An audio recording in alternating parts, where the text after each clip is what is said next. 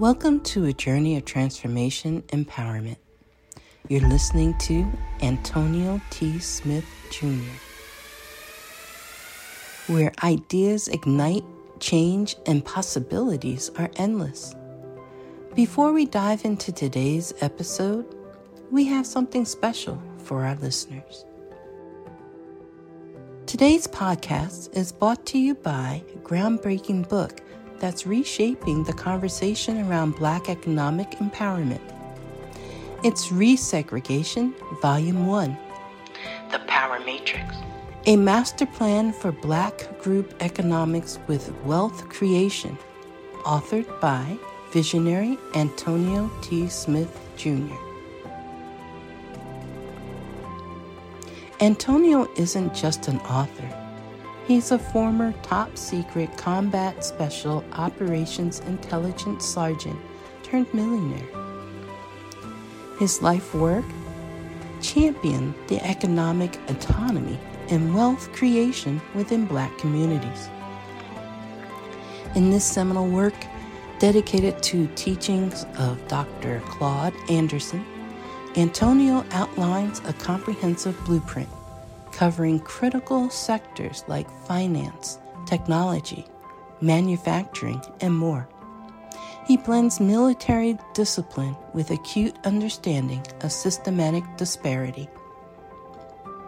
This isn't just a book. It's a movement, a call to action to create lasting wealth and reshaping the economic narrative. Antonio's vision is clear. Drive a significant shift toward Black ownership and control. Listeners, if you've ever wondered about innovative strategies for wealth creation or how technological transformation can uplift the Black communities, then this book is for you. Join Antonio Smith Jr. on the transformative journey. Pick up your copy of the Resegregation Volume 1, The Power Matrix, today and be a part of the reshaping future. Now, let's dive into the episode and explore the possibilities that await us.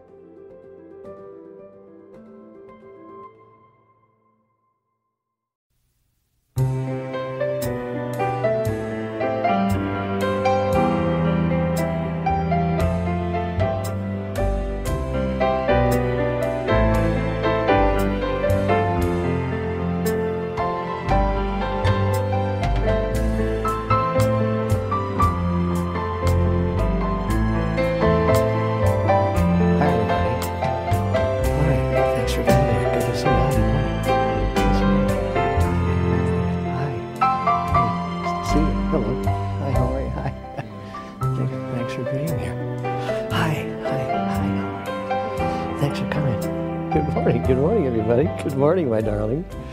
Good morning. That's my wife. Good morning. I don't call everybody in the audience my darling, but I could be tempted to. Good morning, my darling. Well, how nice of you to choose to be in the room with me on this day. Let's talk about abundance. Abundance is a topic in which I have had a great deal of interest through the years. And so have many people. And the first thing I came to understand about abundance was that when I began to look at it deeply, and when I began to receive my information from a higher authority, is that I have been misdefining what abundance really is. That I thought that abundance was stuff. You know, it had to do with how much stuff I had.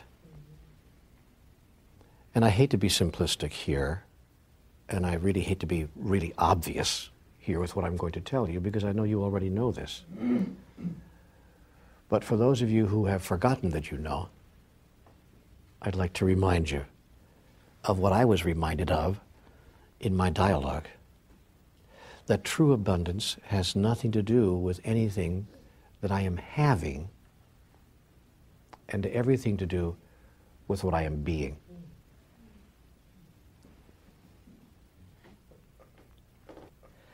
Let me tell you how I wound up in this chair, just to give you a little bit of background on how all of this began. In 1992, I had reached the end of the line for me. In 1992, I had reached a point where I was losing again another committed relationship with a significant other. My career had reached a dead end. My health was falling apart. I mean, nothing was working in my life.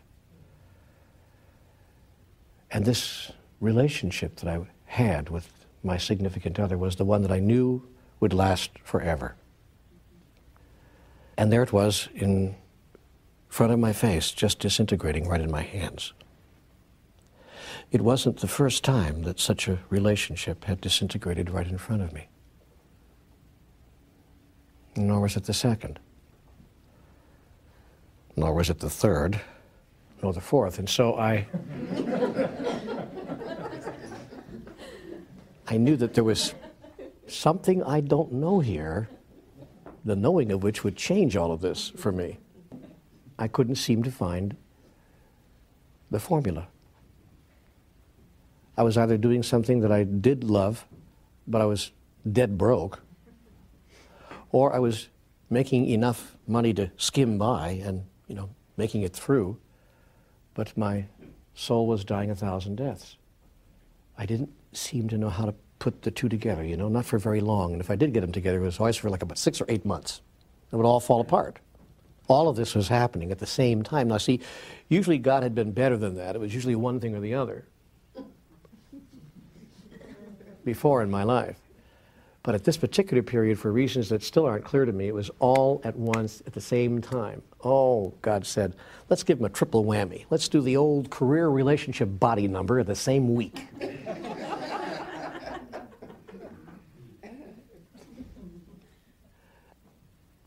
And one night I threw back the covers of the bed because I had awakened in the middle of the night, filled with rage and upset over how my life was. I stormed out into the larger part of the house looking for answers in the middle of the night. I went to where I always went for answers in the middle of the night, but there was nothing decent in the refrigerator that night, so I went to the couch instead. And there I sat on the couch,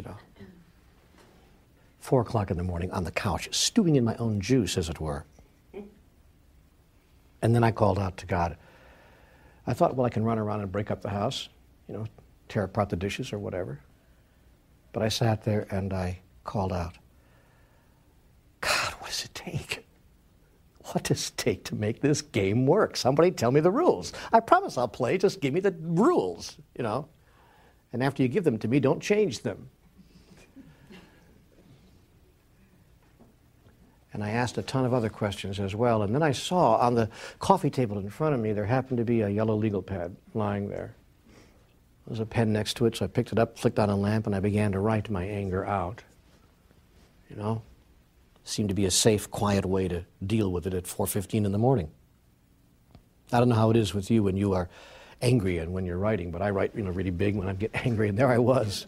What does it take? I was really angry to make life work. And what have I done to deserve a life of such continuing struggle? Exclamation point, exclamation point, exclamation point. And on I went like that for about 20 minutes, just writing out my anger, defying the universe to give me a response. And then I finally calmed myself down just a bit, felt just a little bit better. And I thought, okay, that worked. I have to share this process with some friends. That works. Took the pen to put it down, and the pen would not leave my hand. I looked at that and I thought, isn't that interesting? My hand is cramped up from all that writing. So you always find a reason. I brought the pen back to the paper for reasons that aren't clear to me now, and a thought came to me, a little voice right over here, just over my right shoulder. And I call it now my voiceless voice. And the voiceless voice said, Neil, do you really want answers to all of these questions, or are you just venting? I said, well, you know, I am venting, but if you have answers, I'd sure as heck like to know what they are. And with that, the answers came. In a flood. The answer to every question I ever asked came to me. And so fast that I felt I had to write them down or I would forget them. I never intended to write a book. I was simply writing this stuff down because I didn't want to forget this stuff that was coming to me. So I wrote it down in a flood as fast as my hand could fly. And as I read what I was writing, it brought up naturally other questions for me because it was astonishing stuff that was coming off the pen. So I started writing the questions that the answers brought up for me, and that brought more answers, and I wrote more questions, and that brought more answers, and before I knew it, I was involved in a non-paper dialogue with what I later came to know must be God. And that's the short story of how I happened to be here. And I wound up sending that on-paper dialogue to a publisher. And it was published, and 2 million people have purchased it. It's been translated into 24 languages around the world. It's really astonishing to see something you've written come out in Japanese or Greek. It's all Greek to me. And to realize that somehow or another, in fact, you've touched the entire world.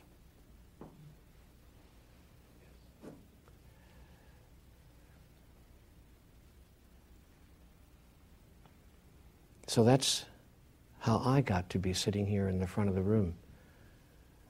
I'm very clear now that I was called on to be a messenger. I'm very clear now that in fact that's what I've always been, is a messenger. And that there's no place I can allow myself to be except in the front of the room. Because I have a very important message to share with everyone whose life I touch. And here is the important message I've come to share. All of you are a messenger. And there's no place else that you can allow yourself to be except in the front of the room. And all of you have come to share a very important message with everyone whose life you touch. And here's the important message that you have come to share. All of them, each of them is a messenger. And here's the message all of us have come to share with each other. Hello, wake up. Do you know who you really are? Hello, wake up. Do you understand? Here's the message we've come to share. You and I are one. There's only one of us in the room. If you think that we're separate, cut it out. We're not separate. There's only one of us in the room. And there's no difference between us. And if you think there's a difference between us, cut it out. Because there is no difference between us. And stop trying to create an artificial difference where there is none.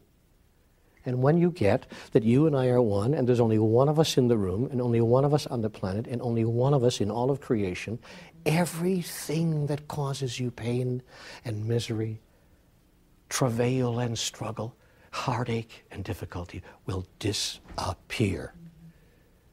It will simply go away. So stop thinking that you're over there and I'm over here. And get that there's no place where you end and I begin.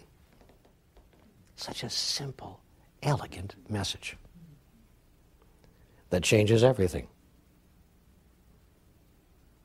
When will we get it? When will we get it?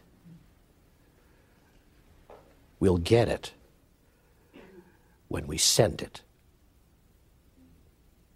If we're not careful, we're liable to forget who we really are. And we're liable to play a game called I know and you don't. except that I'm not willing to play that game now or ever. I'm very clear that there's nothing I have to say that you don't already know. So thanks for coming and good night. Somebody had their hand up. When you described you heard the voice, and subsequently when writing, asking questions, writing the books out, getting a response, was there a particular feeling associated with that particular voice or that particular impulse to write that authenticated it over, say, other times we hear a voice or other times we're urged to write? Was there something different? Was there something else, a presence or a feeling, or yes, anything that you can describe? Yes, there was. It was a softness. First of all, it felt as if my whole body had just gone into jello. I almost don't know how to describe that. It was just a releasing of every bit of anxiety or tension, or I want to say negativity within me. As I sat on that couch, I can recall just almost as if without any active volition on my part. I didn't say, I'm going to release my tension here. It just happened. I just suddenly... And then from that softness sprang a... it's very difficult to discuss this. It's a peace and a sense of incomprehensible joy and oneness, a joy that almost brings tears, that kind of a deep, deep joy. And from that first moment, I just sat there, and the tears began to flow before I wrote more than 10 words. I can recall the experience of the ink blotting on the page. I was using one of those, felt-tip pens. And the ink was running as my tears were flowing. And it rarely is less than that. I've kind of gotten used to the experience now. So I'm aware of what's going to happen.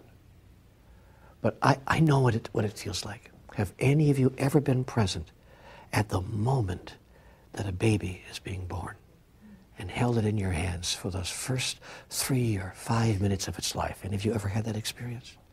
That's what it felt like. It felt that way like when I held my child for the first few moments of its life and looked in its face, and there was no other feeling I could have except oneness, complete connectedness, love that knew no limitation of any kind and no condition at all. Just a sense of, oh, you can't even put it into words. That's how it felt, like holding your newborn child in your hands. That's how it felt. And I knew in that moment that I was, in fact, holding a newborn child in my hands. I knew that I had given birth to a new me. I didn't invoke the voiceless voice at all. I think what happened was I simply called out to the universe, really called out to God, as many people do in their moments of quiet and deepest desperation. My God, what do you want from me? And really my question was larger than that. If I'm to stay alive, how am I going to do that? Because I didn't really want to even stay here. I wanted to just check out. So I kind of challenged God in that moment. Either give me a reason for living or I'm gone. And I just don't get this. Don't get what's happening here. When I first heard the voiceless voice, it was very much as if someone was whispering in my right ear. And the feeling that came over me was one of extreme calm. I want to say becalmed, very much at peace, and filled with kind of an indescribable joy. I think of moments in my life when I've had that joy. The moment that I married Nancy, not even the whole ceremony, but that particular moment when the minister finally said, do you? And in that moment I looked in her eyes and I just paused for a moment and said, I do. There was just that tiny sliver of a moment when your whole body is filled with something you can't describe. That's how it felt in that moment when I first heard that voiceless voice. Just joy, a peaceful, calming joy. From the beginning of time, all we have ever wanted was to love and be loved. And from the beginning of time, all we've ever done is create moral constructions, religious taboos, societal ethics, familial traditions, philosophical constructions, all manner of rules and regulations telling us who, when, where, what, and how we may love, and who, when, where, what, and how we may not. And unfortunately, the second list is longer than the first. What are we doing? What are we doing? If I walk up to the sky and I see the beauty of me sees the beauty of you, what is wrong with that?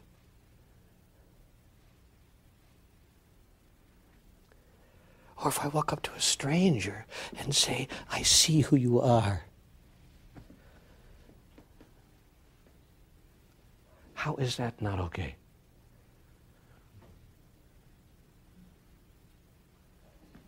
I don't understand how we've decided to construct it here, people, but I got to tell you this, if we don't change the construction, we will never have the truest experience of who we really are. I recall sitting in a room full of people a little bit larger than this not too many weeks ago when I was facilitating a retreat in the beautiful mountains of Colorado in Estes Park. And in that room, a person said to me, I wish I could experience abundance. And that was his issue. And he said, I don't make a great deal of money. I have barely enough to get by. I had to, really squeeze the pennies to get here, and so forth. And he said, I've all my life wanted to experience the kind of abundance that I see you, and he pointed to me in the front of the room, experiencing. And I said, well, if you really want to have the experience of abundance, why don't you spend our lunch hour giving abundantly of that which you have to give? And he looked at me, astonishingly enough, and he said, I have nothing to give. He really thought, he wasn't even making that up, he really thought he had nothing to give. And so I had to look at him and begin to say the obvious. Do you have any love to give?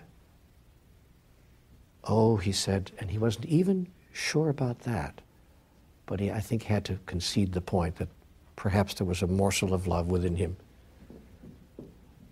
that he could give. He said, yeah, I suppose I have some love to give. I said, do you have any compassion? Does compassion reside within you at any level? Yeah, well, I suppose I have a little bit of compassion. People have called me a compassionate guy. He was having a hard time saying the word compassion in the same sentence as the word me. But he allowed us to how perhaps he had some of that to give as well. I said, do you have any humor? He said, oh, yeah, everybody thinks I have a great sense of humor. I got enough jokes to last for a lifetime. I said, terrific. And we made a list of the things that he had in abundance. But of course, he didn't think that had anything to do with abundance as he was describing it.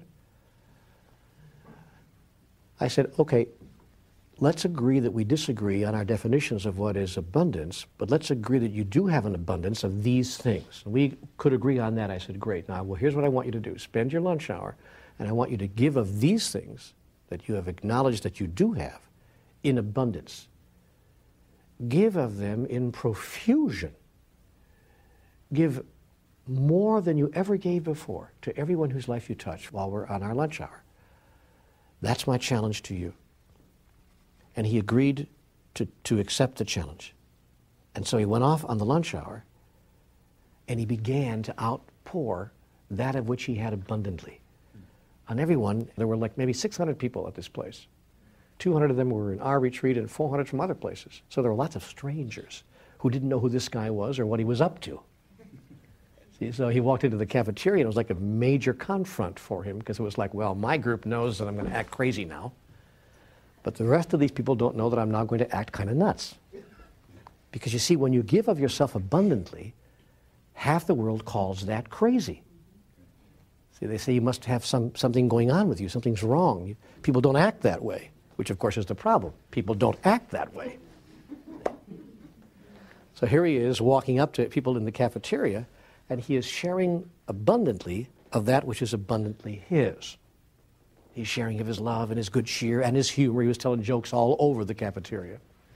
Some folks were laughing, ha, ha, ha, ha, that's pretty funny. And other folks were laughing, ha, ha, ha. Who is this guy? But everyone couldn't help but have a little grin. Even those who didn't think his joke was that funny couldn't help but grin a bit at this wonderful guy, this Santa, who just showed up in the cafeteria all of a sudden. And he was going around saying wonderful things to people, and one person, as it happened, was not in that good of a mood. And it was his opportunity to show some compassion. And he showed compassion by not telling any more of his bad jokes. But then he sat down next to that person, said, I don't know you, but I'm from this other group that's doing a retreat in the other lodge. Everything okay? Before he knew it, he had become involved in a conversation with God. And he got to express that part of himself. This guy came back from the lunch hour feeling so huge, feeling so big. And he said, I can't tell you. I said, how I feel. I said, do you feel abundant now? He said, yes, I do. I feel abundantly wealthy with all these grand parts of me that I haven't really given myself permission to express. That is to say, express, push out, to express, to push out. Hadn't given myself permission to do that. But what was really funny, and here's the trick that the group played on him, while he was at lunch, somebody went to the room and got their hat, and everybody in the room put money in the hat. So that when he got back to the room, the guy had like a lot of money in the hat, because the room just wanted to prove to him, what goes around comes around and all that. It was this incredible in-the-moment experience of the truth. And he just sat there. This grown guy. The tears started to flow. And he had a direct experience of what is eternally so. That which you give to another, you give to yourself. And you can give it in one form, and it will come back in another. But it cannot fail to come back to you, because there's only one of us in the room. And his life changed out of his new awareness of what abundance truly is. So the first thing I want to share with you about abundance is, get clear what abundance is. And if and when you decide to give abundantly of the grandest part of who you are, with everyone whose life you touch, if you decide to do that, your life will change in 90 days.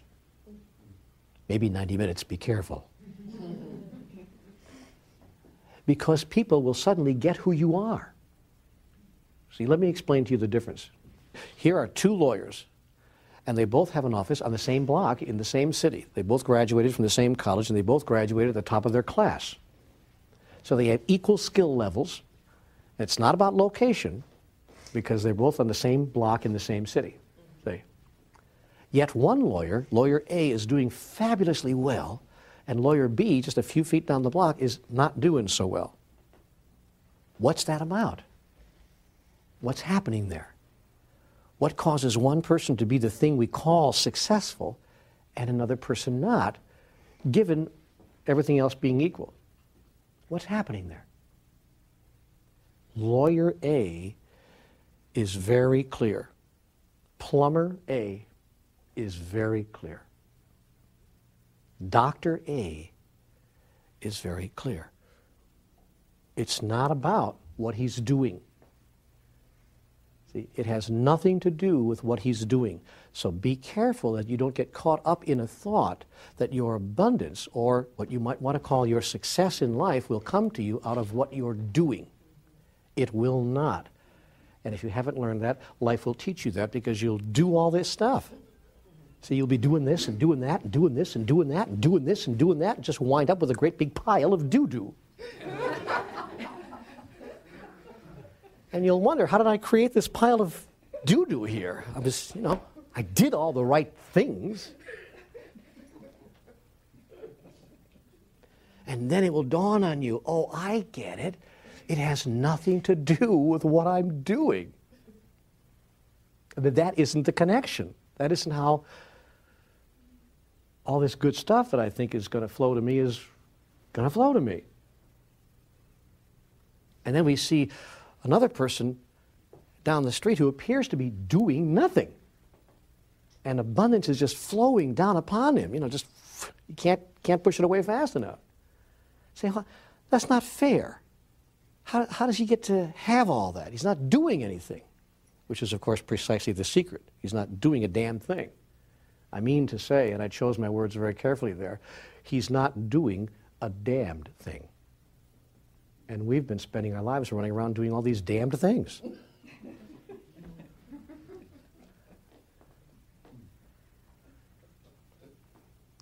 But he's being something. When he walks into the room, he is being something extraordinary. He is being love, compassion, wisdom, humor, joy. And he's being one. See, the highest level of beingness. He's being one. You know, when you go to a doctor, lawyer, plumber, dentist, whoever it is, anybody to whom you're going, the clerk at the post office, doesn't matter. When you're going to that person, you look into their eyes and you go, whoa, they get me. They see me. They're in a sense, although you might not articulate it this way, they're like one with me. This is we walk away and say, what a nice person. What a nice guy. Wasn't she sweet? That's our way of articulating, boy, I felt an immediate connection. This person doesn't feel separate from me. There are no barriers. There are no walls. So you get to decide whether you choose to be person or whether you choose to be a person. If you choose to be a person, person A, and give abundantly of all the magic that lies within you, the magic that lies outside of you will be attracted to you and become as much a part of you as you allow it to become. Got it? So the important thing for us to remember when we're searching for right livelihood is to stop looking for something to do and start looking for something to be. And to get in touch with that part that resides deep inside of you that knows who you really are, and see what it would take to call that forth in a beingness way. So look inside. What is it that I'm being when I feel totally fulfilled and totally self-expressed? What am I being when that happens? Maybe I'm being a healer. Maybe I'm being sensual. Maybe I'm being creative. Or there's some level or state of beingness that would describe to you in a word or two the essence of what's showing up for you, what part of you that's really showing up big. But before I get into it, as I said a minute ago, before I get into a detailed explanation of that, I want to go to some other thoughts, first of all, that I have noticed block people from experiencing abundance, and that blocked me from experiencing abundance. And now I am going to talk about abundance in terms of dollars and cents. Many people hold the thought that money, per se, is bad. I don't know whether you hold that. And some people hold that thought almost unconsciously. That is to say, if you ask them directly, do you experience that money is bad? Is it your thought that money is bad? They would say, no, it's not. Money is good. Many people would say that. But they act as if it's bad. Do you ever have anybody do you a favor, and when you want to offer them a few pennies just to kind of compensate for some of the hard costs that you know they've put into it, they won't take the money? What do you suppose that's about? They don't want to take your thanks? No, they're happy to take your thanks. They don't want to take your money? No, they don't want to take your money for it, because somehow the exchange of money for the good thing they did for you at some level besmirches the exchange. You see, it drops it to a level that starts to feel icky. You see, there's a guy I once knew named Reverend Ike who used to say, "I love money and money loves me." That's a great message. I love money and money loves me. And I don't declare that in my universe God is everything except money. But rather I declare God is everything including money. See? That money is just another form of the energy of life that we call God. So we need to get off of our idea that somehow money is bad. You know, we talk about filthy lucre, you know, and we talk about being filthy rich. And we use those phrases that give away what our inner thought is, or at least the inner thought of society at large is, about this. And I can tell you that society still holds this thought very deeply, because one of the questions I am most frequently asked, how does it feel for you to be going around the country talking about spirituality and making so much money at it? As if somehow I'm doing something wrong, you see? As if somehow that should be a warning to the public. See? Big warning. See, look at how much money he's making off of this. And every so often I get a letter from someone who says, if you're really so spiritual, why don't you give away all of your royalties to the poor? See? Why don't you, for that matter, just put the book on the internet and let people have access to it for free? See? And the reason that we don't do that is that if we did that, the publishers would go out of business and the book could never be produced to begin with. See, somebody has to do the first thing called publish the book in some form. Even putting something up on the internet costs money. So because that's true, what we notice is that money is just the lubrication that makes the machinery of life work at this present time on our planet as society is currently constructed. And that's all right. See? So I refuse to go to that place that says if you were really a spiritual person, you'd give your book away, you'd take the royalties that you do get for it and spread it out among the poor, and you wouldn't take any of that for yourself.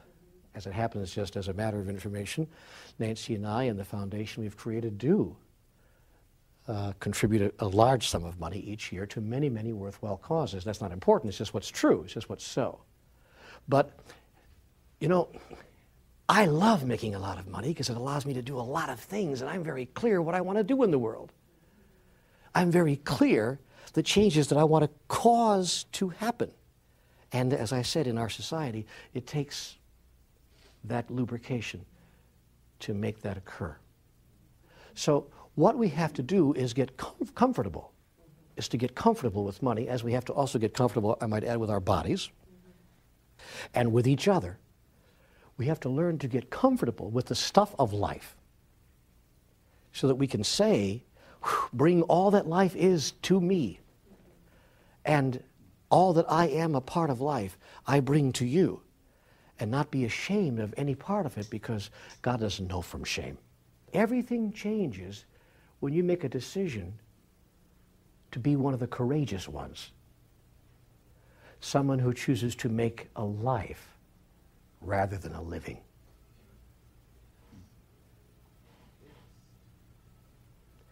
And that's when your whole experience shifts. You create a shift beyond belief when you change your thought about what you're up to here, when you decide, in fact, to make a life rather than a living. And that shift is so enormous that everything is altered in your experience, including your experience of money. And make no mistake about it, this is possible. I'm here to tell you that shift happens.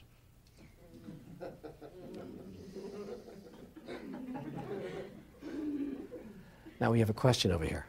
So, a conflict I have with money, I also appreciate it, enjoy it, and I used to feel like I would have to do things I didn't want to do to get money, which now I see that's not a problem, but a conflict that's still left for me is that I feel like if I'm having a lot of money, if I have a lot of money, I'm participating in a program or system that leaves the majority of the world on the outs. And it would be much more acceptable for me if I knew that everyone in the world had food, everyone in the world had medical care, everyone in the world had housing and clothing, and then money was simply a means to play with more, say, quote-unquote, unnecessary. I hear every word you're saying, but be careful that you don't use your righteousness about that to deprive yourself of the very empowering instrument that could cause it to happen through you. See, be very careful that you don't use righteousness to disempower yourself from being one of those who can actually cause that to happen. My life is dedicated to creating a world exactly as the one you've just described. But I can tell you that I'm far more effective in doing that now than I was when I was denying the very power that would cause me to be able to create those kinds of changes. Every moment of righteousness and every moment of judgment stops you from expressing the grandest idea, because no one can hear you anyway. When you speak from righteousness or judgment, no one can hear you.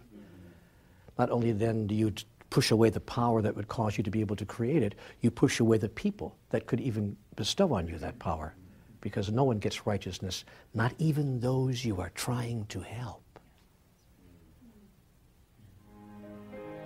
You know, one of the biggest traps of the human experience is righteousness.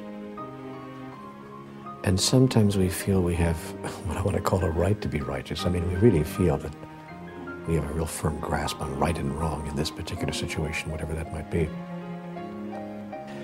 And we might. I mean, given the relative realities of what is right and wrong anyway in any given circumstance, but within the framework of that relative system of thought, we might in fact be dead right about something. It's a very dangerous place to be, though, because righteousness can block effective action more quickly than just about any other kind of attitude or experience. It stops us from being understanding, you see. When I think I'm right about something, I can't begin to understand how you could hold a point of view different from me, or how a condition can be allowed to be to continue. I lose my compassion for the people that created that being what it is that out there that I'm being righteous about. When I lose my compassion, I lose my ability to make any kind of really effective change for the better. Because no one likes to be made wrong.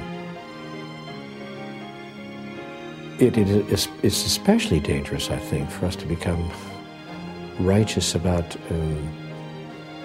all the wrong that's being done in the world. Because being terribly righteous about what's being done wrong in the world is a huge announcement that we don't understand that we've placed it there. You also said something else interesting. You said in the earlier days and times when you contemplated these issues, you would catch yourself doing something you didn't want to do, or thought you had to do things you didn't want to do in order to, quote, sell out. No one does anything they don't want to do. Let's get very clear on this. No one does anything they don't want to do, ever. We just do what we want to do, given the results that we anticipate it will produce. Then we pretend there was no other way and convince ourselves to feel bad about the choices we've made. See, no one does anything they don't want to do. No one. There is never a time in life when you do not have a choice, ever. As a matter of fact, you have created the circumstances of your life, including this place that you call no choice, precisely to give you an experience of the choices that you have. You've actually created this apparent roadblock to cause you to notice that there was no roadblock to begin with. And some of you will notice that, and most people will not. and they will allow themselves to live the rest of their lives imagining that they had no choice. I had no choice is the most frequently used rationale for us doing what we wanted to do in the human experience. Some people feel victimized about money. They don't really understand that they're always at choice in their lives about anything, and especially about money. It seems to some people that they are at the whim and whimsy of, the winds of fortune, to use perhaps a well-chosen phrase, or the winds of misfortune, as the case may be, and they see really no connection between their monetary situation in life and their consciousness, the level of their consciousness.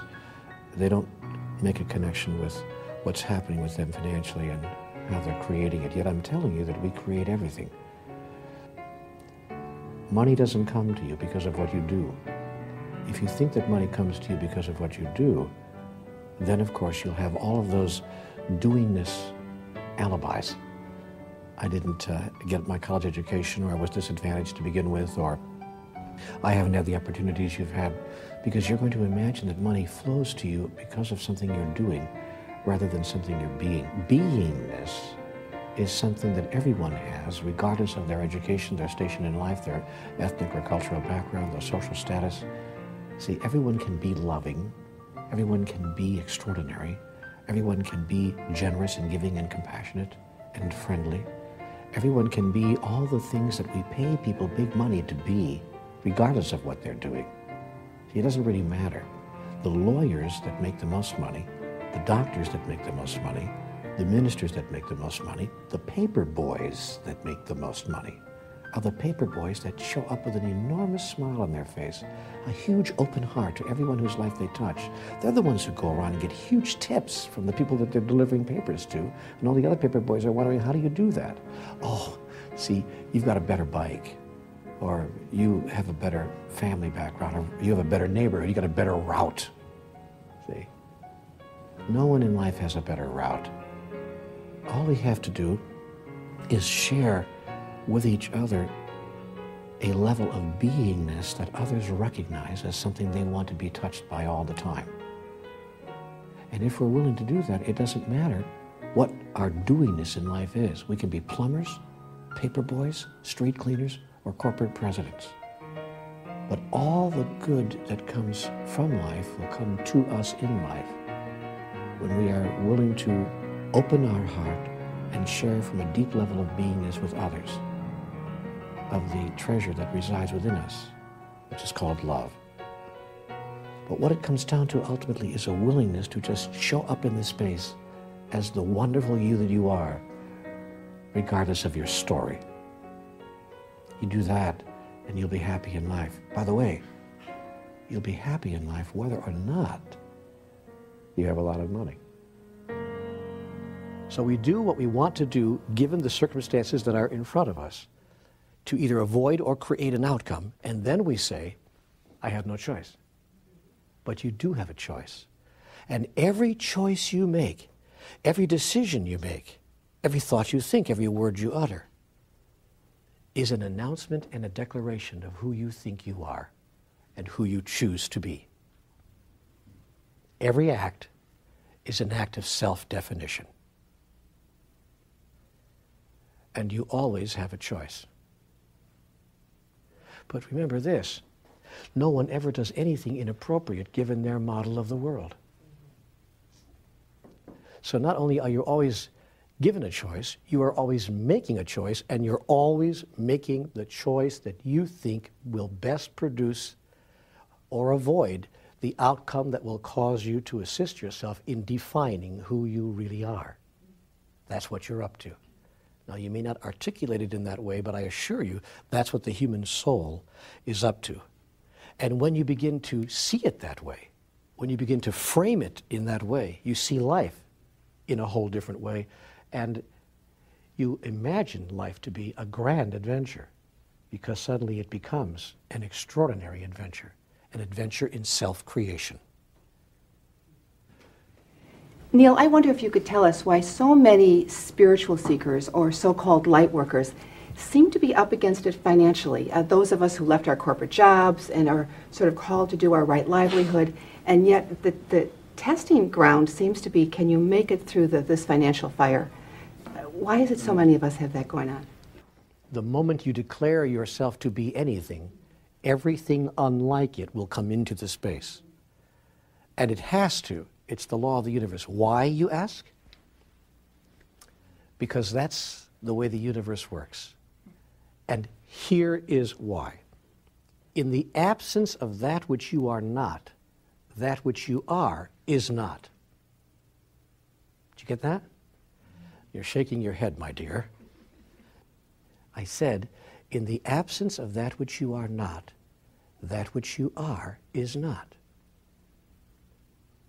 Now let me give you an example. Are you big and tall and fat? No. How do you know that you're not big and tall and fat? Because compared to other people, I seem to be somewhat medium. So if big and tall and fat didn't exist, if big and tall and fat didn't exist, how would you know that you were not big and tall and fat? Supposing that everyone looked like you. God, wouldn't that be great? No, actually, you all look great just the way you are. Just a little one-liner that I can't resist. But what is your name? Karen. Karen, supposing, just for the sake of this discussion, that everyone looked exactly like you, how would you know how you looked? How would you know how to describe yourself? How would you be able to say, I'm the one with the long, dark, I see everyone has long, dark hair. Okay, well, I'm the one that's relatively slim and I'm kind of short. Well, actually, everyone is short and kind of, how would you be able to even know who you were? You wouldn't, would you? Not in this relative existence. Not on the outside. No, not on the outside. And if everyone were identical on the inside, you wouldn't even know the inside of you, because you'd all be the same. No? Therefore, I promise you that if you want to have a direct experience of who you are and of what you are, you will attract to yourself like a magnet everything that you are not. Because in the absence of that which you are not, that which you are is not. Got it? Mm-hmm. Bingo. Thank you. Now the secret, once you know this, is to not resist it, because what you resist persists. And what you look at disappears. What you hold and embrace, you make your own. What you make your own no longer resists you. That's why masters never resist the opposite of who they are, but rather see it as the grandest blessing. Bring on the opposite. Bring on that which I am not. For I will not only welcome that which I am not, I will merge and become so much a part of it that it will bless that which I am and cause it to have grand expression. See, all the universe is a field. Some people call it a morphic field. I call it a field of experience, a field of expression, life expressing life itself. It's a contrasting field, a field of contrasting elements, if you please. And it is only within this field of contrasting elements that any particular element can know and define itself as what it really is. That's true in the relative universe. Now, in what I've been told is called in our language the realm of the absolute, such a contrasting field is not necessary, nor is it for that matter even possible, because the realm of the absolute is by definition absolutely what it is. Do you understand? And there is nothing else. And we call that God. In my language and in my utterances and in my form of expression, we call that God. In the beginning, there was all that is. And all that is all there was. And there was nothing else. There was nothing else except all that is. And it was very good. But it's all there was. And there was nothing else. And yet it sought to know itself in its own experience. And so it looked outside of itself for something other than what it was that it might know itself in its own experience. But it could find nothing outside of itself other than what it was, because there was nothing outside of itself, and there was nothing other than what it was, because it was all there is, and there was nothing else. How then to know itself in its utter magnificence? And so that which we call God ceased to look outside of itself, for there was no place outside of itself to look. It therefore looked within, that it might know itself. Not incidentally such a bad idea, should you choose to know yourself. To look within and not without. For those who fail to go within, go without. And so God looked within. And in the interior of that which is God, did God see all the magnificence for which it searched. And it literally imploded. That is to say, God turned herself inside out for us. And imploded into 1,000 kajillion different parts, going here and there, up and down, left and right. And all of a sudden, here and there, up and down, left and right were created. Fast and slow, big and small, were suddenly created in that glorious moment, in that first thought that produced God in its kajillion elements, that each one of the elements racing from the center at a thing that was now called speed, and created the illusion that we now call time. Each of the elements could look back at all the rest of God and say, oh, my God, how wondrous thou art.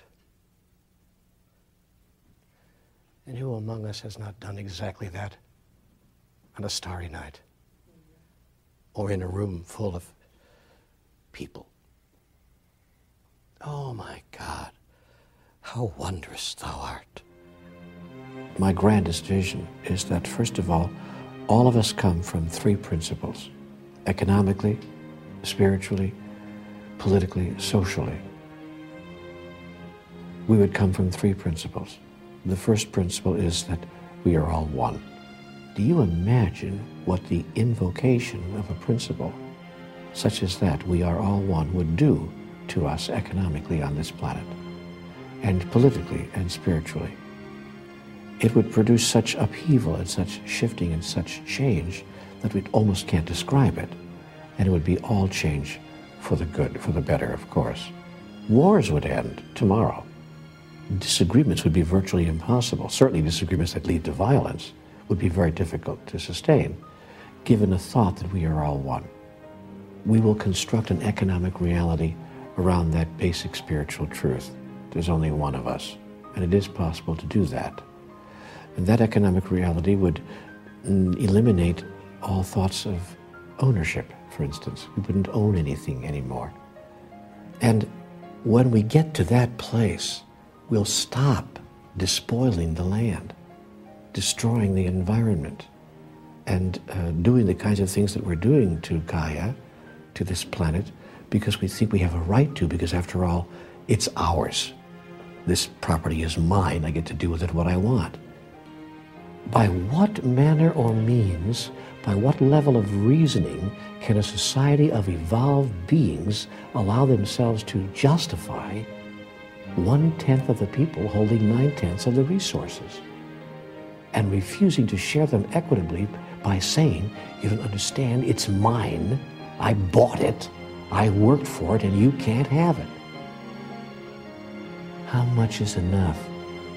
That's the question that is placed before the 1/10 of the world's people who are holding 9/10 of the resources. How much is enough? And how much do other people have to suffer in order for you to feel that you've got enough? And that, by the way, is not an economic question. It's a spiritual one.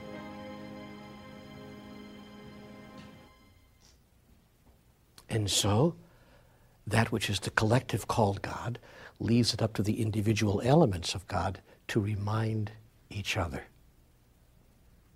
Do you see how wondrous you are. Oh my God, how wondrous thou art.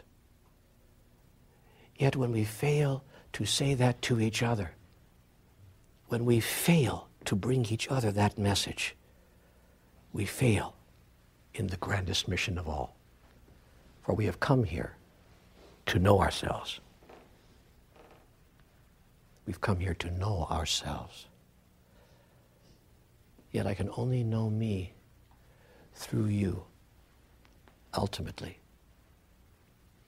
Because there's only one of us in the room. But should you declare yourself to be abundance personified, that which attracts all the grand abundance of the universe, including money, I assure you that one of the first things that will happen is you'll have the direct experience of having no money at all. Anybody ever had that experience? There are 3 levels of creation. So we are each of us 3-part beings made up of body, mind, and spirit, just as God is made up of body, mind, and spirit. So each of us are an individual duplication of the triad of energies which we call God. And that triad in our language I call body, mind, and spirit. And so we each have 3 centers of creation, or 3 tools of creation: body, mind, and spirit. That is to say, what you think produces energy in the universe that, if you think it often enough and long enough, will actually produce a physical result in your life. Anyone experienced that? Sure, most of us have. In fact, a guy back in 1946 wrote a huge best-selling book on this called The Power of Positive Thinking. You know, that New Age writer, Norman Vincent Peale. And our second level of creation is our words.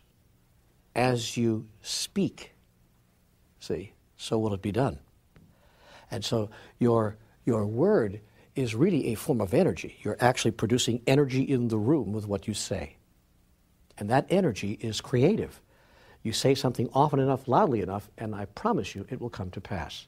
If 2 or more start saying the same thing, I assure you it will come to pass. And when a whole group of people start saying the same thing, it cannot help but come to pass. This is called group consciousness, and it's, by the way, why the world is the way it is. Because our collective consciousness has not allowed itself to be raised to the level of the individual consciousnesses of many of us. So our job is to raise the, what? Collective consciousness. Now our actions, of course, are the 3rd level of creation, that which we do with this huge, huge collection of energy called our body. We start, and this is a very gross level of creation, very gross level. I mean, I'm moving the air right now. Just moving your hand through the air is a huge, huge movement of energy here. That's why you can literally push energy towards someone. Anyone ever come up to you when you weren't feeling well and just literally stand there with their hand over your head and do nothing else? And in 5 minutes you can begin feeling that, or 5 seconds sometimes, feeling that warmth, that vibration. And doggone it, sometimes if you don't go, I don't know what you just did there, but whoa, do I feel good. Now, of course, if you go even further than that, I'll do this here with this lady who happens to be my wife. If you go even further than that and actually touch each other, incredibly magical things can happen. Because the energy has even happened over there, you see that? Incredibly magical things can happen. Because the energy is very gross and very, not very big, very heavy, very, very real. Now, the problem we have in life is that most often people think one thing, say a second thing, and do a third. That is to say, they do not, as the kids would put it, have it all together. So they think one thing and they do another. Or they say one thing and they think another. Or they don't say what they're thinking, or they don't do what they're saying. Yeah. Now, I know that none of you in this room have ever had that happen to you in your life, but in my experience, there have been times when I have encountered that conflict between the 3 centers of my creation. So I often do not want to tell people what I'm actually thinking because I'm not real proud of what I'm thinking. Then why are you thinking it? God only knows. See? Or sometimes, lately, I've started to monitor my thoughts, and I've started to, when I get a thought in there that I no longer choose, that's not really who I am, I don't give it a second thought. See? I literally don't give it a second thought. I just throw it out. And if you don't give it a second thought, it no longer has power. Because the nice part about this energy is that it's very thin, very ethereal, and you have to keep thinking it and thinking it and thinking it and thinking it over and over again until it's sunk so much that it becomes very heavy with collective energy. I'm literally explaining to you the physics of the universe here. Life begins to change for you when you begin to say what you're thinking and do what you're saying. And then you have it all together, and you start to create from all three centers of creation, and suddenly you begin to manifest and produce extraordinary results in your life in a very short period of time. See, so thought, which is the most ethereal form, or when I would say the thinnest, to use a simple word, the thinnest form of this creative energy. And then your word is the next thickest, to use a simple word, the next most dense. And then, of course, your action, I started to say, is a real dense form of moving energy around in a real gross manner. All right. So one of the fastest ways to create something in your physical reality is to reverse the normal process by which we create things. Usually we create things first by thinking about it. I think I'll go to that party. And then we say something about it, as in, Matilda, I'm coming to your party tonight. And then we do something about it, as in showing up at the party. Here I am, just as I said I would be, because I thunk the thought this morning. Okay? That's generally how we produce things in our reality. In fact, everything in this room was once a thought in someone's mind. There is nothing that was not once a thought in someone's mind somewhere. But if you want to really play tricks with the universe and create magic with the stuff of life itself, reverse the thought, word, deed paradigm. Turn it upside down and start with the deed. That is to say, act as if. If you want to experience abundance, be abundant and do as abundance does. Therefore, if you have only $5 left to your name, go to a store and get them transferred, made into singles, and take 5 singles and walk down the street and give a single to each of 5 people who have even less than you do. And by the way, you will find those people very easily. I'm reminded of the story of a guy named Joe who actually lived in San Francisco on the streets. And as little as he had, he made it his job every day to find someone who had less than he had. If he managed to panhandle a couple of bucks on the street, he'd give two and a half times that to someone who had even less. And he was a very abundant guy. He was known as the king of the streets, in fact, because he was the source of abundance for everyone else on the street. People on the streets can begin to experience abundance if they are willing to allow someone else whose life they are touching experience abundance in that instant moment. That might seem easier said than done. I mean, I'm sitting here in the lap of luxury making that statement. And I don't want to sound shallow. And I don't want to sound gratuitous. But I lived on the street. I lived on the street for over a year of my life. And I remember what pulled me out of it. For the first 3 months, I felt desperately sorry for myself. How has it come to this? With all my talent, with all my ability, with all that I had, how has it come to this? I'm on the street, for God's sake. In that moment, I decided to live. And I decided to live my life. And that was the greatest decision I ever made. And that's what I would say to anyone who feels trapped, whether in a corporate job or in any place in life. How much of your life are you willing to give away? And how much of your life are you willing to reclaim? And once you reclaim your life, how much more do you think you'll have to give to others? Not just of material things, but of the joy and happiness which now resides in your soul.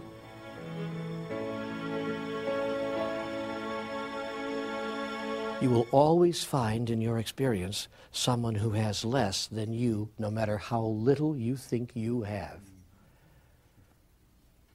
Not because the world is such a terrible place, but because you will create it in your reality in order to give yourself the experience I'm talking about.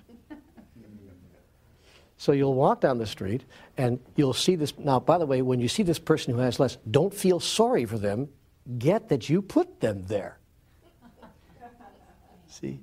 Otherwise, you'll see that little soul and you'll start to have pity on that soul. Do not come from pity with anyone. Come from caring. Come from love. But get clear that love is not pity. As a matter of fact, pity is about as far from love as you can get. So do not come from pity, but come from compassion. Compassion says in your mind, oh, there's a person who thinks they don't have what they could have in life. There's a person who still is caught in a belief system that creates a construction around their reality that's other than my own and other than the ultimate truth. And have that compassion, but never have pity. And so you walk down the street and you give the last of your $5 away. Now what happens there? What's going on? You've reversed the thought, word, deed paradigm. You're now doing what the person who comes from abundance would do.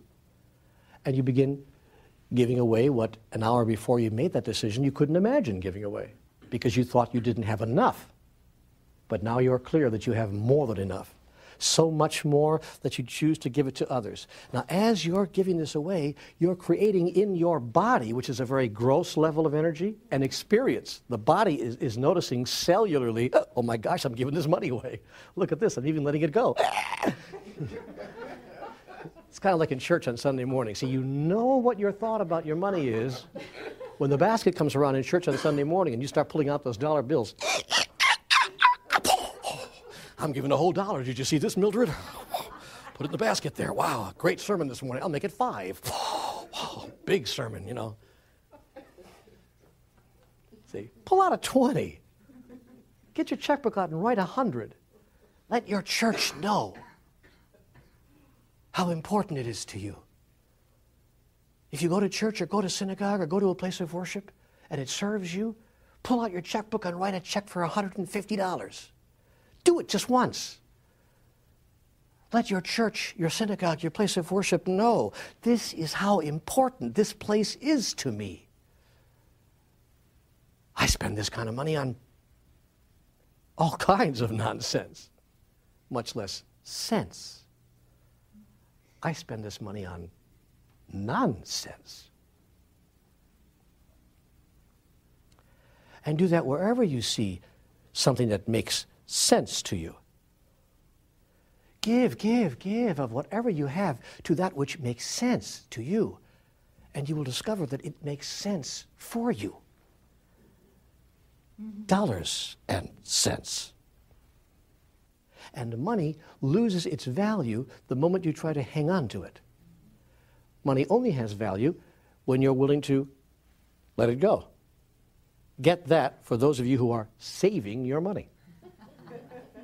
You're not saving anything. You're losing. Do you know that it's true even in the world economy, the longer you save money, the less it's worth. You know that? To make up for it, we have to have some artificial construction called interest rates in order to convince you that holding on to money allows you to increase its value. You're lucky the longer you hold on to money, you're lucky if you manage to maintain its value. No. Money has its greatest value when it leaves your hand because it empowers you to be, do, and have something that you choose to be, do, and have. Money's only value is when it leaves your hand. But we will create these artificial, as I said, these artificial economic constructions called interest rates and so forth to convince you to hoard your money. So save a little if you want to, it's all right. I don't save very much myself. I just kind of like keep it moving, you know? Just keep it going out there. I think we have to forget everything we've ever learned about money. I really think we have to erase the blackboard and wipe the slate completely clean.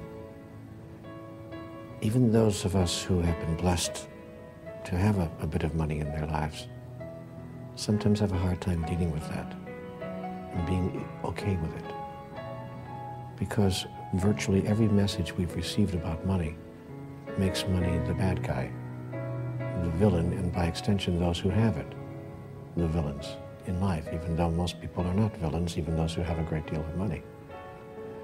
And it's almost as if those who do have a little bit of it maybe got it some way that was undeserving, that it wasn't fair, or it's not okay for them to have it. So there's a huge myth about money. I call it the money myth. And the money myth in human society is that it's really not okay, which is interesting because everyone wants it. So that puts everyone in a position of wanting something that it's very not okay to have. It's a little bit like sex. It's the same way. I don't know very many people who don't want as much sex, good sex at least, as they can get. But it's very not okay in most places in our society. And see, I'm not really joking about this. I'm being quite serious. It's very not okay in our society to want a lot of sex. If you come right out and say, I want a lot of sex, people think that somehow you're deranged or you're not okay in some way. Money is the same way. Even more so. You know, if you walk down the street and ask people about their sex lives, they'll actually talk to you about that. But ask them how much they have in their bank account. Watch their face go crazy. You want to know what? What I have in my bank account? I beg your pardon, that's very personal. Oh, who you slept with last night is not? Well, a little bit, but this is really personal. You're talking about money here. So people have even a more negative charge about money than they do even about, their own sexuality. Interesting, isn't it? How to make friends with money? Imagine that money was a gift to you from the universe with which to do every good thing for yourself and for others that you ever wanted to do. Now we have yet another hurdle to get across. Oh my, if I have a lot of money, I can actually do good things for myself. I can actually go out and buy a very expensive Italian suit or $550 Italian shoes. Do I dare even say that I'm wearing $550 Italian shoes? Actually, I am. You know how long it took me to be okay with a pair of $550 Italian shoes? I mean, it's not about the shoe. It's about what this represents in my life. And it doesn't represent that I have the money to afford it. It represents that I have the mindset to make it okay for me to have this. There is no part of life whatsoever that is not a part of God. There's no aspect of the life energy whatsoever that is not holy and sacred. Nothing is evil, lest thinking make it so. Let us stop making money evil. Let's stop making sex evil, and most of all, let's stop making each other evil. What are we doing here? And why are we doing it? Why do we insist on seeing evil and negativity in every corner of our lives? What is that about? If we see life as essentially good, we'll solve our problems with money, and we'll make money our friend. And then we'll do good things with that money, good things for ourselves because we deserve it. I deserve these shoes, and so do you. And then we'll do good things for others. We'll share of the abundance which is ours and the abundance which is given to us by God with all those whose lives we touch. And no one will be without anything. There's enough for all of us. And when we choose that, we'll be friends with money, with ourselves, with everyone else, and with God. When you change the be-do-have paradigm, you start acting as if, and your body begins to understand at a cellular level who you think you really are. See, when I was a kid, my father used to say, who the hell do you think you are anyway? Spent the rest of my life trying to answer that question. So, and my body is trying to understand what I think about that. So as my body starts moving through the field of gross energy, it starts moving things around. begins to give things away, for instance, and your body starts getting the message, I have that which I would choose to receive. I already have it. Now, once you cross that huge barrier, you think you don't have it, and you're trying to get that which you do not have, namely more money. But once you get that you have it, then it just becomes a question of how many zeros are after the first number. You understand? And so you'll discover that what goes around indeed does come around. Not because you performed some real, true magic trick in the universe, but because you finally got the truth of who you are at some universal cosmic level. And the universe never says no to your thought about yourself. It only grows it. Did you hear what I just said? I said the universe never says no to your thought about yourself. It only grows it. I mean, the universe is really wonderful. You'll love God because God grows on you. See, God is like the manure of the universe. I thought I would say something absolutely outrageous. Just completely outrageous. Total juxtaposition to see whether your minds can hold, the most outrageous thought. Because, and I meant that in the kindest way, because God is that which makes things grow. Makes things grow. And it will make you grow. Whatever it is you think you would like to be, do, or have, cause another to be, do, or have that. See yourself as the source rather than the recipient of what it is you would choose to experience in life. For you are not, in fact, the recipient, but you have been and always will be the source. When you imagine yourself to be the source of that which you wish you could receive, you become very resourceful. And then you do become a magician. You do become a magician. You might even be called a sorcerer. What is your question? Go ahead. I hear that, and I understand that, and I get that. I wondered if you could address the issue that there is resistance within oneself that one encounters in doing that, because there's still the belief, fear that, well, if I give it away, then I won't have it. So it's the resistance that is the rub, so to speak, and I'm curious to know how you deal with that and et cetera. The resistance within. I just feel the resistance and ignore it. See, because now I know better. So, because what I know is that what you resist persists, and what you look at disappears. So whenever I feel resistance to anything, I know that that is where truth lies, just beyond that resistance. Whenever resistance appears anywhere in my reality, I know that just beyond that is where the grandest truth resides. And because I know that, I welcome that feeling. That feeling of discomfort. See, life begins at the end of your comfort zone. So in the moment that I start feeling uncomfortable, I go, oh, there's that feeling of discomfort again. Yes, bring it on. I'm actually comfortable with my discomfort, if that can make any sense. Do you understand the divine dichotomy? I find comfort in my discomfort. That, I'm not really sure means I'm absolutely sure. It means that the highest part of myself is speaking to me in a way that vibrates throughout every cell of my body, that I used to call discomfort and that I now call a signal from the divine. Move into that, not away from it.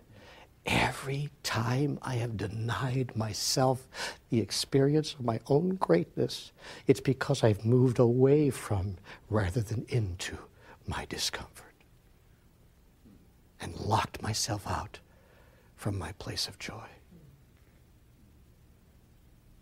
Not once in a while, not now and then, every single time.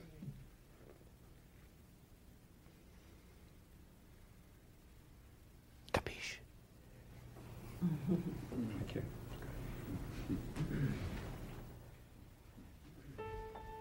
when I say that life begins at the end of your comfort zone, what I mean is that it is on the other side of your comfort that your challenge will be found. Your greatest opportunity will be found. The tendency of all of us is to stay comfortable, not just physically comfortable, but in fact, more often mentally comfortable. When we're mentally comfortable, we're mentally stagnant as well. We're just kind of like blobbing out there mentally and spiritually as well. And the excitement in life is at the edge of all of that. It's on the other side of where we are comfortable. The danger of being comfortable, of course, is that we don't grow. We learn nothing, and we do not expand at all. So I always look to see what is making me uncomfortable, and I move into that, because it is what's making me uncomfortable that will ultimately make me larger and cause me to grow and become a bigger version of myself, a bigger version of who I am. Therefore, in my life, anything that makes me uncomfortable, I take a closer look at. The point I'm trying to make is that in my life, I've learned to look at whatever makes me uncomfortable and then to move into more of the experience of that, because there's probably something there that I want to heal, or at the very least, take a close exploration of to see whether it's, here I go again, serving me to be discomforted by that. So when I say that life begins at the end of your comfort zone, I really mean that. On this side of our comfort zone is not real life, but kind of a slow death. I think people should be uncomfortable at least 6 times a day. And if you're not, do something that makes yourself uncomfortable. Give a speech, sing a song, dance a dance. Go to see a movie with lots of sexuality in it, or lots of violence for that matter, if violence makes you uncomfortable. I'm now going to movies that have lots of violence in them. I'm allowing myself to experience the discomfort, and now I can speak out against that kind of violence in movies, that kind of gratuitous violence in movies, and become a real avid spokesman about that, you see? So I think people should do something 6 times a day to make themselves feel uncomfortable. I can tell you that 8 times out of 10, when I have moved into my discomfort, I've come out of the other side giggling, laughing, and filled with joy. That is more often than not the experience once we move into it, once we become what I call comfortable with our discomfort. And by the way, all true leaders, all true change agents, all true masters are people who have become comfortable with their discomfort. Now there are those among you who might say, but what of caution? To which I say, throw caution to the wind. What can you lose but everything? And until you're willing to lose it all, you cannot have it all. Because you think it's about holding on to what it is you now have got. And that which you hold on to will slip through your fingers. Yet that which you let go will come back to you 7-fold. Because you're holding on to something dearly, for dear life, is the grandest announcement that you think that you are separate from everyone else. See, I'm over here, and you're over there, and I've got this stuff, and I've got to hold on to it. But your letting go is the grandest announcement that you're clear, that there's no place where you end and where I begin. Therefore, in a very real sense, when I let go of it to you, I give it back to myself. Therefore, these 3 words to always remember. Have these words tattooed on your left wrist. Be the source. Be the source of that which you would choose for another. Come from that place of, I am the source.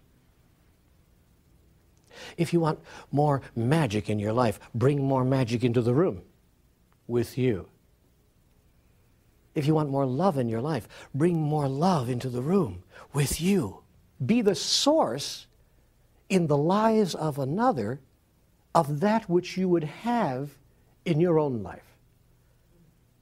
If you want more money in your life, bring more money into the life of another. Whatever it is you want more of, If you want more compassion in your life, if you want more wisdom in your life, be the source of wisdom in the life of another. And through this process and the process of beingness, the process of being who you really are, you will bring yourself the experience of right livelihood virtually overnight. And the world will shower upon you all the rewards for which you reached in vain for so many years. So allow your doingness to spring from your place of beingness. Be happy, be abundant, be wise, be creative, be understanding, be a leader. Be who you really are in every moment of your life. Come from that place and let your doingness spring from that place. And you'll not only find right livelihood, you will have created for yourself a life rather than a living. Thank you.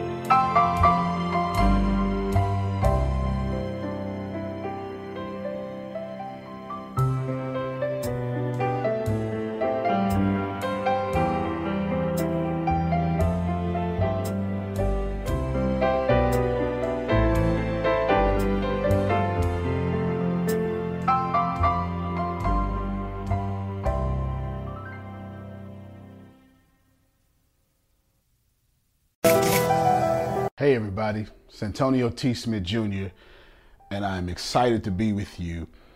And I want to take this opportunity to tell you what you get, what this Pathbender is about. Can you really change your life? Can I change your life? Can you bend your path? And I want to talk about 4 things that help you understand how I've come up with Pathbender and how the idea of actually bending your path is not only realistic, but it's realistic for you. The first thing I want to tell you is I can't teach you anything because you already know everything. There is something so different about you. Something about you is so fundamentally different that if I disassemble you and put you back together, you won't have life. You don't work like the cameras recording me or the lights around the studio. Something about you is different. So if you hear me say anything in these 4 things that I want to tell you, the first one being you already know everything. If it feels like you're remembering, if it feels good to your soul, if it feels well with your being, that is how you know it is true. And the first thing that I'm telling you, it is true that you know what I'm about to say, you've just forgotten. There are distortions over you. And these truths that have escaped you are finding their ways back to you. And I am just your guide back to your compass. It's the first thing. So in truth, something about you understands you can bend your path. Maybe you haven't thought of it. Or maybe you've been thinking about it and now it is here. And it is my most gracious honor to be the person you're listening to and to be the soul that's intertwined with your destiny. The second thing I want to tell you is the principle of Wu Wei. You can find it in the Tao, Taoism. It is this idea of not forcing anything. My friends, life is not a life of manipulation. It's more of a life of meditation. Manifestation does not go hand in hand with manipulation. And if you are forcing your path, you're on the wrong path. If things are not coming to you in the fastest, quickest, most harmonious way possible, if your life seems as if you are swimming up a stream, going against the grain, flowing through cement, if you have money but no well relationships, or you have well relationships but no money, if you are spiritual but broke, and if you are religious but can't make ends meet, you are manipulating your current path and you're not bending it to your will. Pathbender is a concept I've come up with. I am a big fan of the Wachowskis. And my favorite movie by them is Cloud Atlas. My second favorite movie now is The Matrix, which was my first, but now. And at the end of The Matrix Part 1, Neo bends reality to himself after he believes. And that's basically the premise of Pathbender.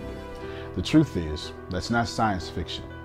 The idea of bending your path has been here for millennia. Bruce Lee told you, be like water, my friend. This is what it is, okay? I said, empty your mind. Be formless, shapeless, like water.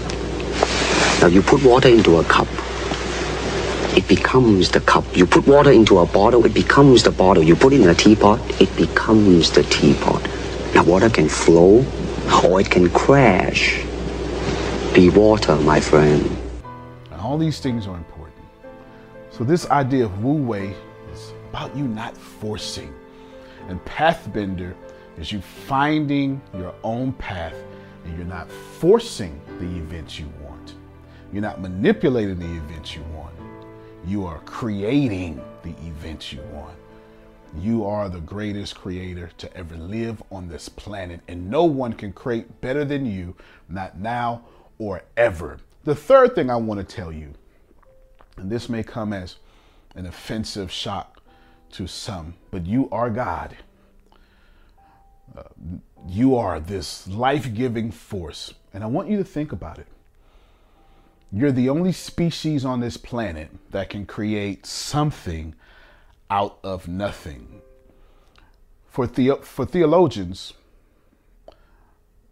way back in antiquity, there's a Latin phrase called ex nihilo. It is a phrase that means out of nothing, and how God created this world ex nihilo, out of nothing. And the only life force on this planet that can take nothing and then make a masterpiece is God. But you've been doing that since the day you've been born. Take a piece of paper that has nothing there, and out of nothing, J.K. Rowling wrote Harry Potter. Robert Greene wrote 48 Laws of Power. Out of nothing, the Steven Spielberg produced movies. Out of nothing, does Denzel create characters that we remember forever. This idea of out of nothing. And you're the only one who can do that. Goldfish can't. Lions cannot. Just humans. You are God. You can find that in Christian texts. in which in the book of Mark, the writer exclaims a question by the disciples as they turn towards Jesus. And they ask, what manner of man is this, that even the winds and the waves obey him? Now, this isn't Christian only thing. You don't have to be Christian, Jew, Muslim to get this.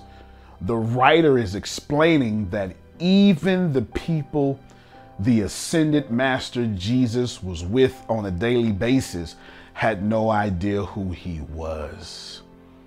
He was not a man.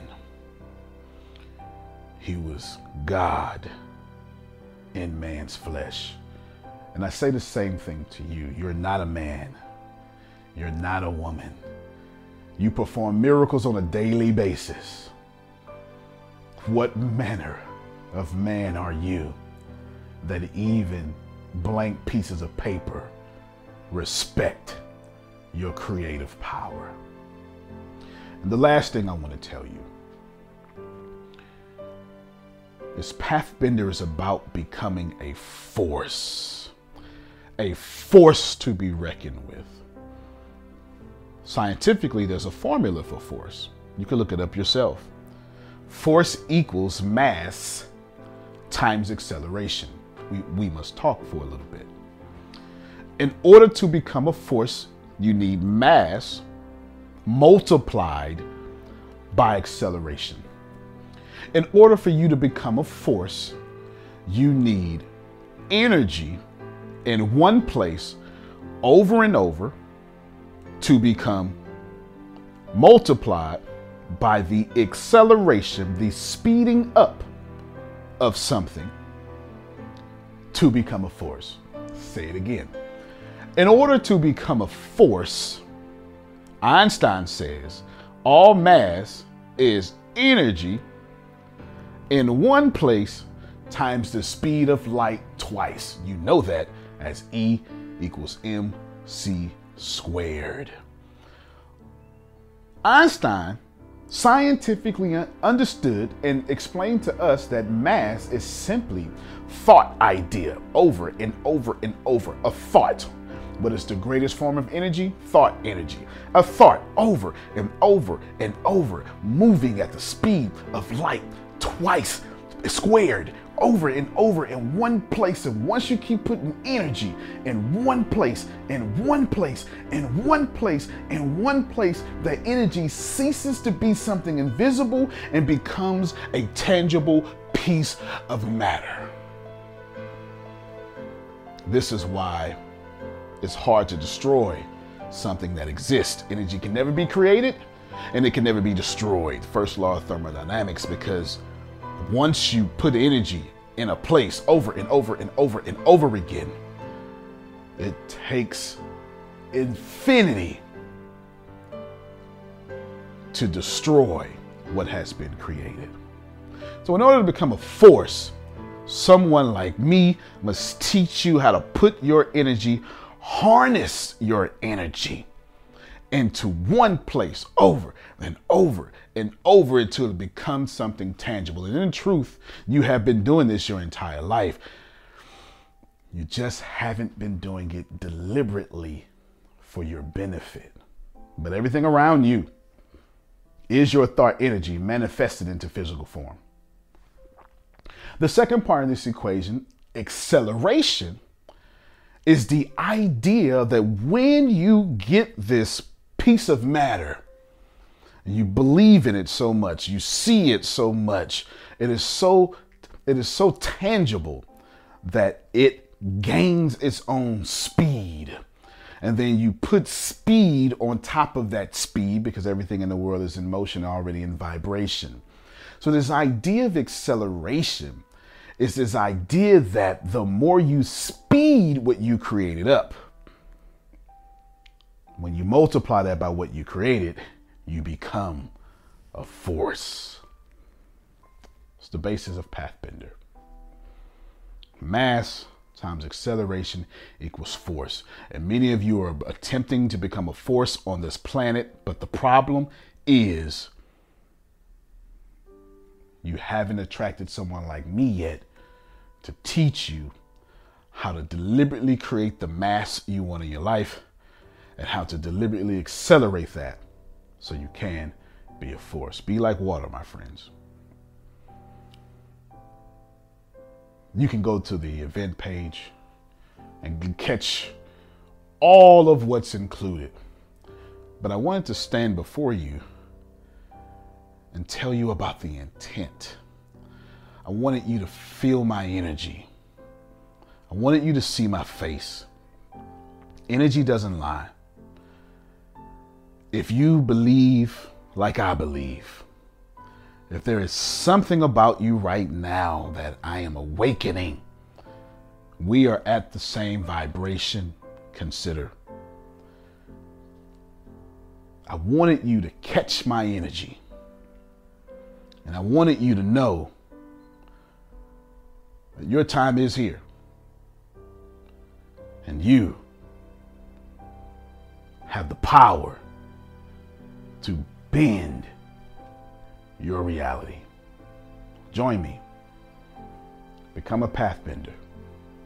I've been looking for you. Antonio T. Smith Jr., you can plant better. You can dominate.